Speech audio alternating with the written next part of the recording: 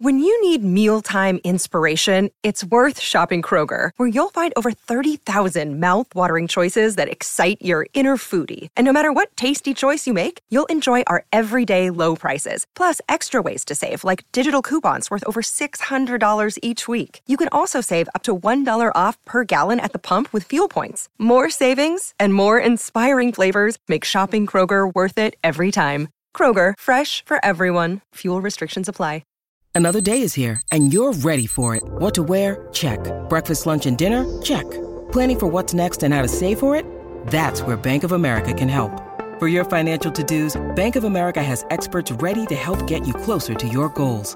Get started at one of our local financial centers or 24/7 in our mobile banking app. Find a location near you at bankofamerica.com/talktous. What would you like the power to do? Mobile banking requires downloading the app and is only available for select devices. Message and data rates may apply. Bank of America N.A., member FDIC.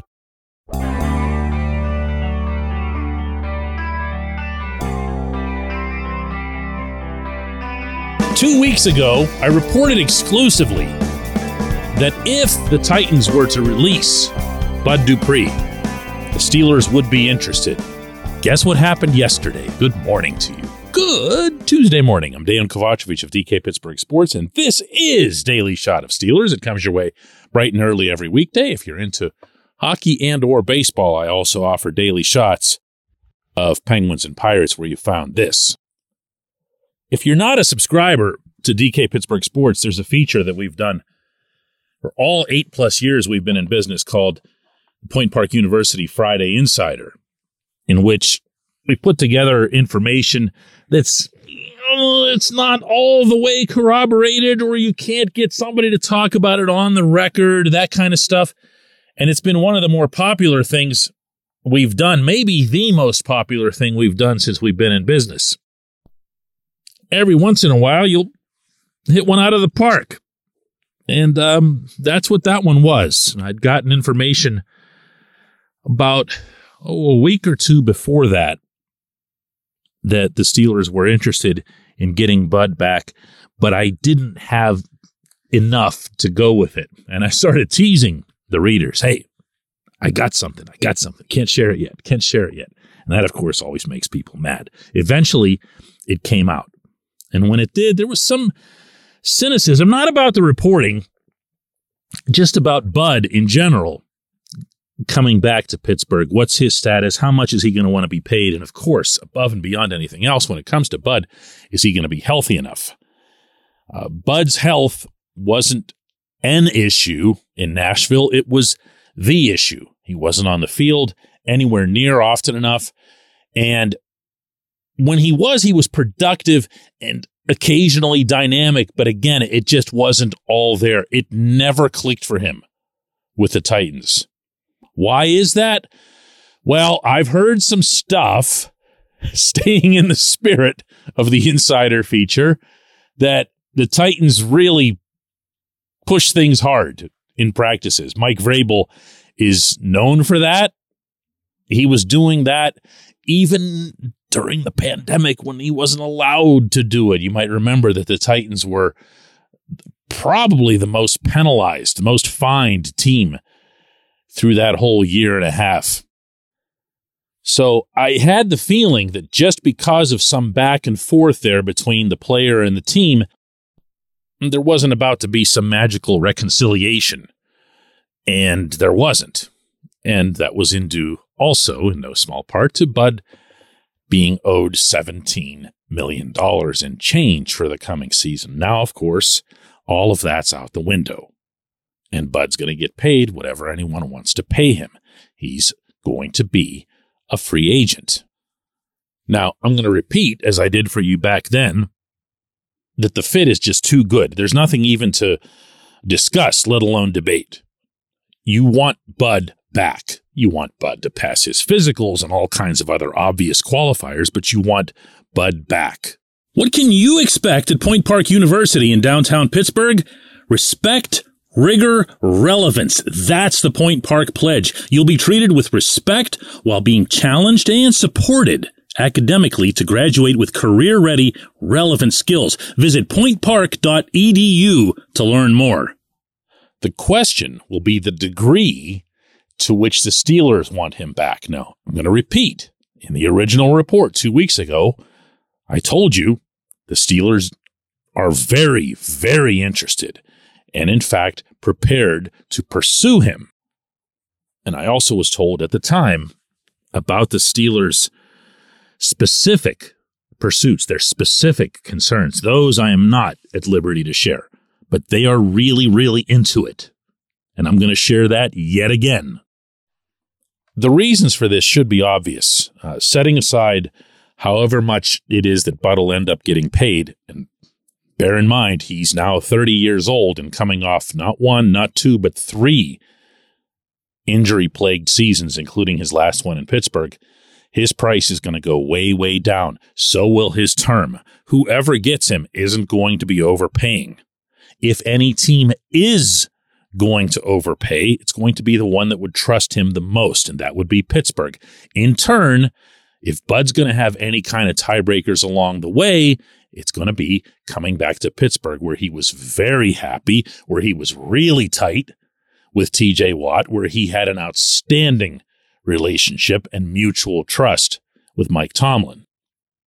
And if it sounds like I'm telling you all of this with a great big asterisk into it, that's because I am. There is one.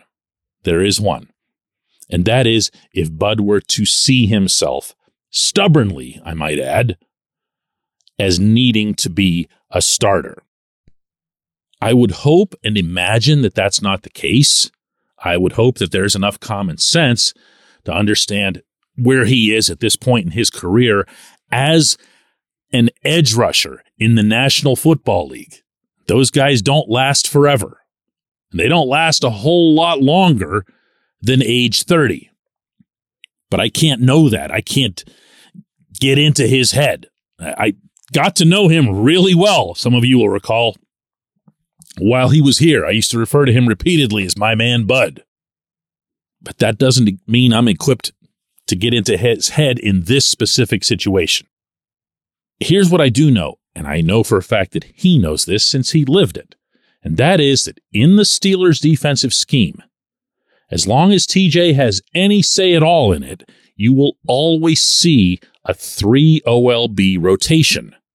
That was in place while Bud was here. Even when the Steelers were at peak TJ/Budness, there was a 3-man rotation. Even though the third guy would be like Anthony Chickillo or whatever, they still did it. Why? Primarily because TJ insists on it. TJ feels like in order to be the best player that he can be, he has to be spelled. That's not a tap-out accusation or anything. It's impossible to argue with the results that you've gotten from TJ. He would know better than anyone what it takes to be TJ.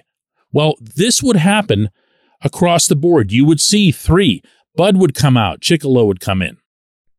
And the beauty of a potential situation in which Bud is your third guy is that Bud not only has experience and knowledge playing both sides, but he did it in Pittsburgh. Remember?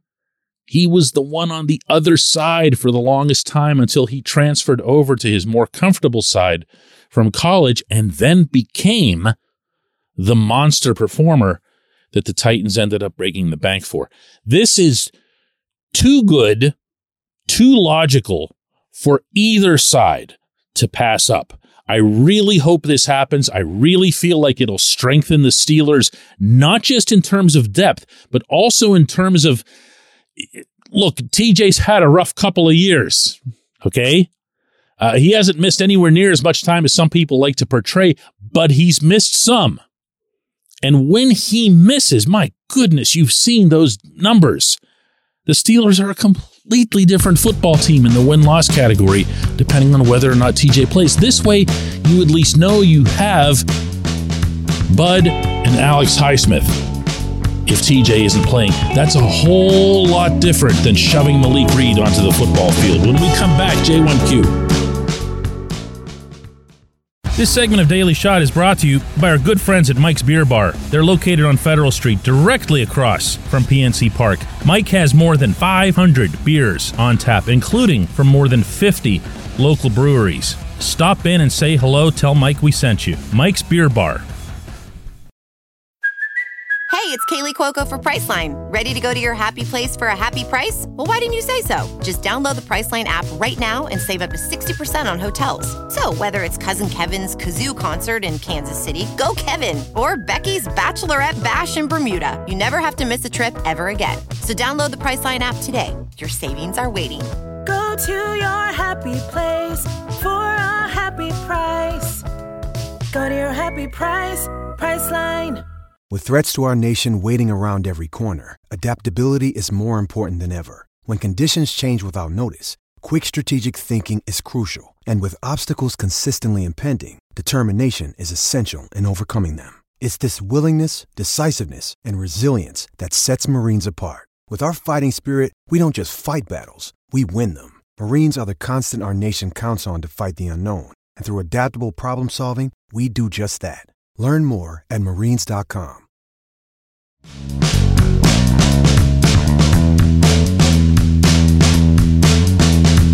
Today's J1Q comes from Sean, who says, last week, DK, you took some time to talk about the Steelers' preference for younger free agents, but in seeing how many cap casualties have already happened or are forthcoming, will the team weigh those types as more preferred as well? This feels like the first year in a long time where the Steelers haven't had any comp picks.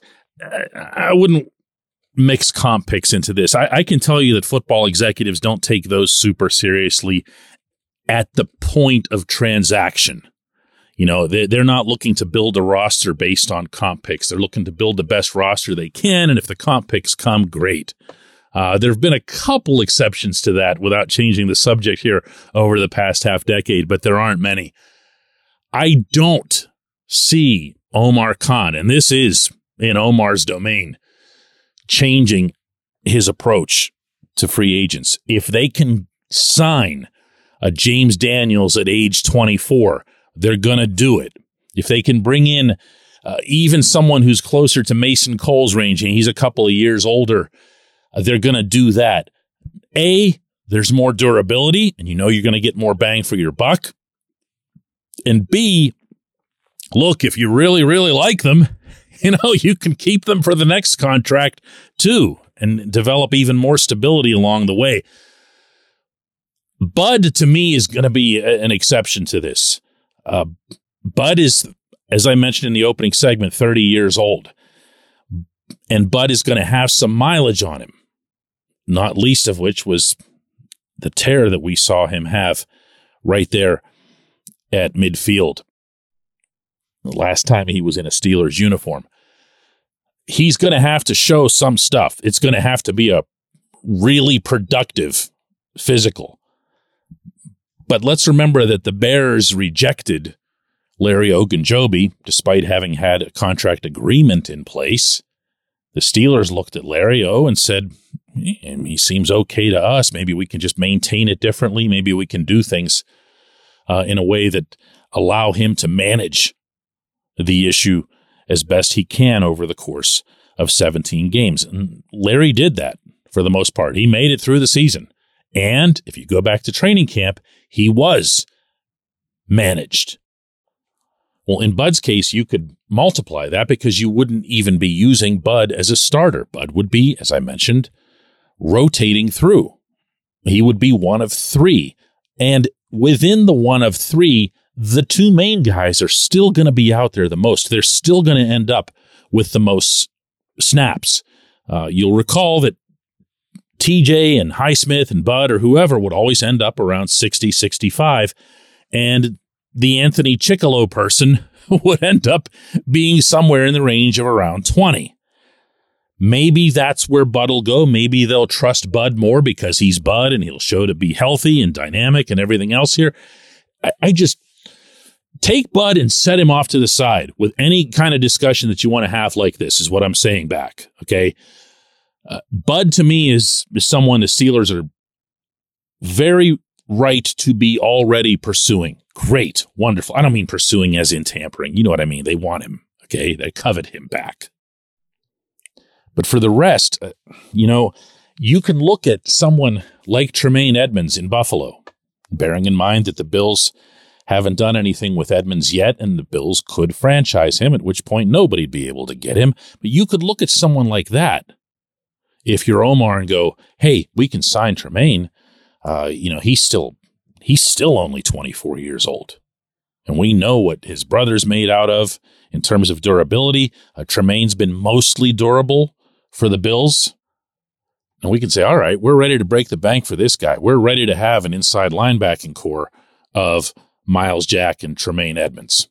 Okay? Because now you can see that investment carrying through for 3, 4, 5 years without looking silly.